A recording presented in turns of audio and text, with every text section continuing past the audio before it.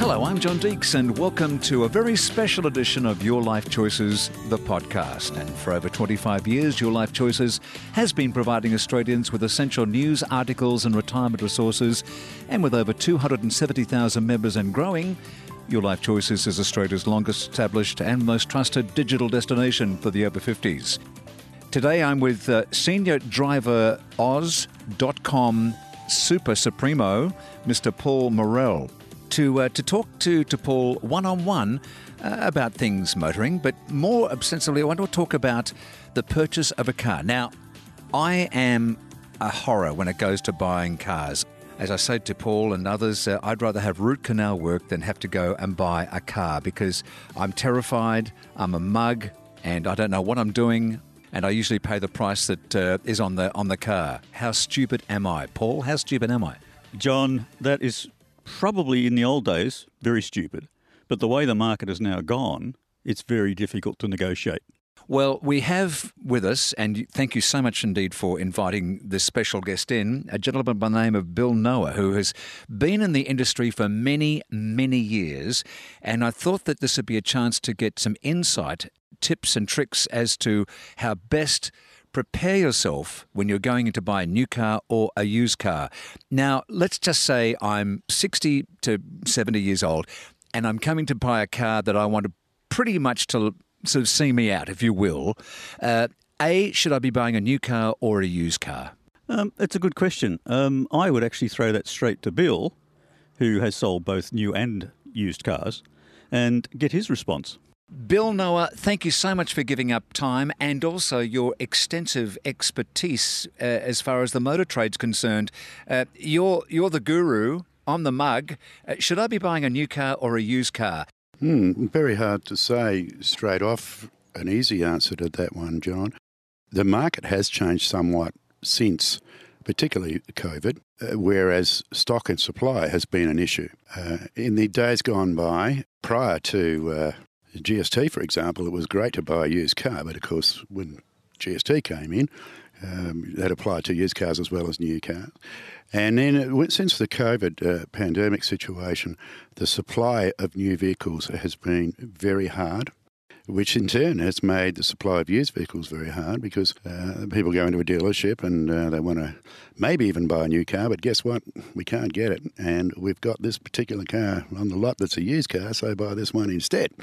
And quite often they will. So things have changed in recent years. But if you're buying a new car or a used car now, you're paying very similar money. If the used car is very fairly, within 2 or 3 years of birth and fairly low kilometres on it, you're going to be paying close to full new car sticker price to purchase it. So, Bill, we've all heard nightmare stories about what was done with used cars, where speedos were wound back and sawdust was put in the differential. And, I mean, those things surely must have changed. Well, we hope they've changed. What's your experience with that? I think that is correct. They are wild stories from years well gone by. Nowadays, most of the states have statutes that protect the consumer to some extent. For example, a car comes into stock that's been traded in, and that car's got to be completely workshop tested and safety checked and all the rest of it. Sawdust in the diffs is not going to happen. Winding back the speedo, or what we call whizzing, is not to be done. That's highly illegal. In fact, I believe that dealers can lose their licence if they're found guilty of that sort of behaviour. So nowadays you should, if you buy from a reputable dealer and you buy a used car, you should get a pretty sound vehicle. Bill, what sort of tricks are played in your experience, and please don't go back too far and don't tell us anything that we shouldn't know, but when you walk into a dealership as a 50, 60-year-old, what tricks are done to get more money out of your pocket? Good question, that one. Like any business, one of the main objectives, and more so these days, is to make money. And when you get people, of seniors particularly, and often there'll be a couple, of course they can resource on the internet these days and get far more information than they ever could in the past. In fact, some of the purchasers actually know more about the vehicle they're interested in than the actual salesperson does, because they've done all of this research. They know the dimensions, they know the power, they know how many kilowatts it's got, what the fuel economy is, etc., etc., etc. So the salesperson needs to be fairly well across all of this. But I think that one of the first things a salesperson needs to do is look at the consumer and basically do a very quick psychological profile on them, if they're any good. Work out what they react to, what their hot buttons are, what they react to. And but the two main things that techniques that have been used, and I have never used either of them, I'm pleased to say. One is called the tap, and one is called the highball. Very, very common techniques. Please expand. Okay, so the tap is, for example, if you're buying a new or used vehicle and you're trading in your old car, let's just assume for a moment that your old car is worth $5,000. So what you're going to do is go to every dealer that you can get to on the day you've designated to buy your car, and you're going to find out who's going to give you the best trade-in, because we know basically what it's going to cost, what the sticker price is going to be on the car you're going to buy. So often the changeover will come down to how much you get for your trade-in. So what will often happen, particularly if it's like on a Saturday and it's suspected that the purchaser is going to allocate the entire day to go to several dealerships, what they will do in the morning, that dealership will do what's called a highball. So if the car's worth $5,000, he or she may say, well, we reckon your car's worth $8,000. Okay, thanks very much. Off goes Mr. or Mrs. Consumer, and they go to the next dealer, and they find out that it's really maybe $5,000. And then the next dealer, and another $5,000, and the dealer after that, another $5,000. At the end of the day, they're totally exhausted, but they've allocated this day to buy the car. So they go back to, now that bloke told us this morning that we could get $8,000 for our car, so let's go back to him. They go back, and then guess what? They find out, oh, Mr. and Mrs. X, we're sorry, we thought your car was this particular model variant, but in fact it's not. So really your car's worth $5,000. So after all of this, Mr. and Mrs. X decide, oh, well, we might as well do the business. So that's one of the techniques that is used. Very interesting, Bill. And how about the tap? The tap, that's a good one. Now, some dealers will actually reward the salesperson for this. The tap is, again, if we look at our $5,000 trade-in, and if the consumer has no idea what their car's worth, the salesperson might say, well, I thought your car was worth between $1,500 and $1,800, but guess what? Great news, it's worth $2,100. So let's write it up as a $2,100 trade-in for you. Everybody happy with it? Yep. Okay. Press hard, 3 copies. Now, the results of that are pretty obvious, and some dealers would reward salespeople for doing that and actually pay them a substantial commission on the value of the tap, the difference, if you like, before they even sell another car and make commission on that as well. I guess also, Paul, a question that is always in my mind when I'm a muggins going in to buy a car is, should one be looking for a discount on the car or more money for the trade-in? Yes, assuming that the bottom line ends up being favourable to the consumer, my advice would be to reduce the value of the purchase price of the one you're buying, simply because there would be less stamp duties involved and on-road costs. I have to say, Deeksy, Bill would have loved to have met you in a showroom by the sound of it. Absolutely, no question. I'm a total mug, or whatever the colloquial term is in the old car trade, and that's why I'm fearful of going into a dealership, because they have the advantage, because they sell cars every day. I buy a car every 5 years. So what other hints, what other help could you give our Your Life Choices listeners when they go into a dealership to buy, say, a new car? Yes, I'd be aware of the highball technique. I'd also be aware of, particularly when you've got a couple, an elderly sort of couple coming in.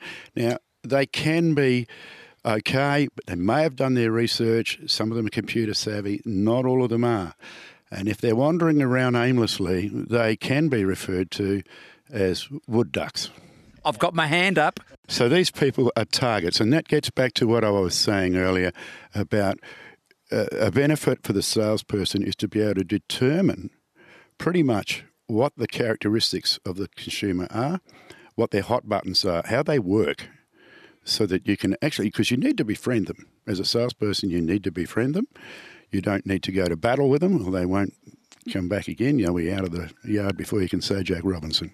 When you're buying a new car, is it advisable to buy a top-of-the-range car or a well-optioned car? Is that going to have an effect down the line? So when the time comes to sell it, is it going to be more valuable or easier to sell? I mean, it's a hard one, that one, Paul. Generally, I would advise that the consumer look at what features and benefits they really want in their car. And it's about buying what suits them, really. However, if we take the example of the average suburban household, Mr. and Mrs. X put a swimming pool in the backyard, it cost them $45,000. They're never going to realise $45,000 on that house when they resell. They're not going to get the full value back for their investment on that swimming pool. So in my opinion, it's while you've got use of the vehicle, you want the features that actually suit you. And whether that affects the value down the track, well, it probably will, but it's not going to be a big deal. Few makes like Mercedes and Honda now have set prices for their vehicles. Now, does that affect the trade-in? So can I go in and try and find a highball price and know that the cost of my vehicle is going to be the same no matter where I go? Yes. Generally, you'll find this will happen. A brand manufacturer will have a given retail price, no matter what dealer. So again, it comes back very heavily to the value of the trade-in. And a lot of people know this. Now, some manufacturers these days actually on a new car, they'll show the purchase price of the car, or the ticket price, the full retail price of the car, and then they'll show a negative down the left-hand side of the page showing that the negotiation's already been done for you. This is the discount you're going to get. So some consumers may accept that, and others may say, well, actually, we haven't started yet. Now we'll start negotiating. Bill, it's interesting, isn't it, that these days more and more car companies and cars are coming with packages. So you can't sit there. You were saying before, make sure that the accessories or the options you take are going to be of use to you and of value to you. The problem is going to be that if you buy a car, quite often it'll be you get the sunroof, you get the cruise control, the adaptive cruise control, you get the this and that and the mood lighting and God knows what. And the problem there is always going to be that you don't get a choice. So you're stuck with a whole lot of options that you don't want in order to get the one or two that you do. And obviously you're paying for those options whether you want them or not. Absolutely right, Paul. And a consumer, there's very little they can do about that, particularly in this market where stock is extremely hard to come by. Components, transport, all of these issues have led to a shortage of stock in new cars, which in turn has actually led to a shortage of stock and increased values in used cars. I'm going to ask you two gentlemen a question. I'm 60 to 70 years old. Do I buy myself an electric car or a stinky? Come on, just yes or no, electric or not? No. No. Well, that sort of answered that one very clearly. Okay, Bill, but before we let you go, can you give me, say, 3 or 4 really good tips on what I should do when I walk into a dealership? Firstly, know what you're talking about before you walk in. Do your research. If you can't access the internet or don't have a computer or don't know how to use it, find somebody who does and get some really good information from that. That's the first thing. Secondly, when you come in, be polite. Salespeople these days aren't out there to absolutely tear strips off you. You can be polite. They should be polite. If they're not, walk away. Also, in the negotiation process, don't be scared to stand up and walk towards the door and watch them jump up and grab you and get you back. Do they really see the manager? You know how they say, oh, hang on, I'm just going to talk to my manager. What do they really do? They go outside and make a cup of coffee or what? That's a really good question, and there's been so many theories about this.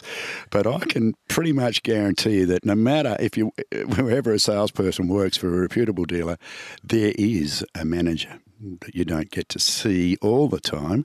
There is a back room, and the manager's job is to look at what the car owes them. In other words, what it cost them to purchase the car, what it cost them to recondition the car, what it cost them to transport it and prepare it. So the sales manager, he or she, will determine what the bottom line is that this car can be sold for. So here we have our trade-in. We know what the real value is, and the dealer will work from that and determine whether there's a margin in it, whether the transaction is viable for the dealership. And answer the question, yes, there is a second person. Now, also, the consumer will probably meet that second person, that manager, very soon after arrival. It's called the double intro. A salesperson doing their job properly will introduce a sales manager who might be walking past conveniently or something at the time. And this way, when it gets down to a negotiation situation and the sales manager is brought in to do the final crunch, the sales manager, is now a friend because we've already met this person. So we've got a little bit of trust going there, if that helps. It does. And what are your tips as a motoring journalist? My tips are keep your car as long as you can and stay away from car dealers as often as you can. Oh, that's not fair, is it, Bill? Well, There've got to be some very lovely, honest car dealers out there, salesmen and ladies. I don't think it's as bad as some of the reputations that are around. I think things really have improved in recent years. And we've got to face the fact it is a business. We even look at the real estate industry. A house is advertised in Adelaide for $750,000 to $790,000.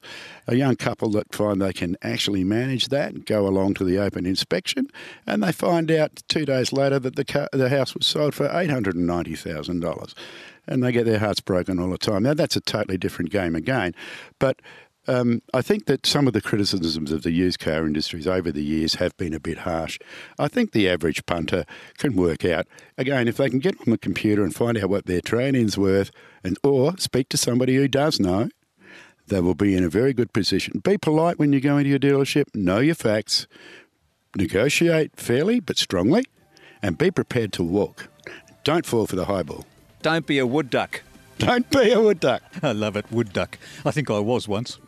Bill, thank you very much for coming in and talking to us today and telling us some stuff that we probably wouldn't have been privy to. And I think your advice is excellent. Do your research before you walk into a dealership. Understand what's what. And don't be afraid to negotiate. And most important of all, don't be afraid to get up and turn around and walk away. The voice of reason, Paul Morrell, motoring journalist, and along with Bill Noah, who's been in the industry for many years. I hope this has been some interest to you folks, and we'll be having Paul back on the show very, very shortly with another interesting motoring podcast. But in the meantime, this is me, John Deeks, on behalf of all of the Your Life Choices team, wishing you well, and we'll see you next time. And don't be a wood duck.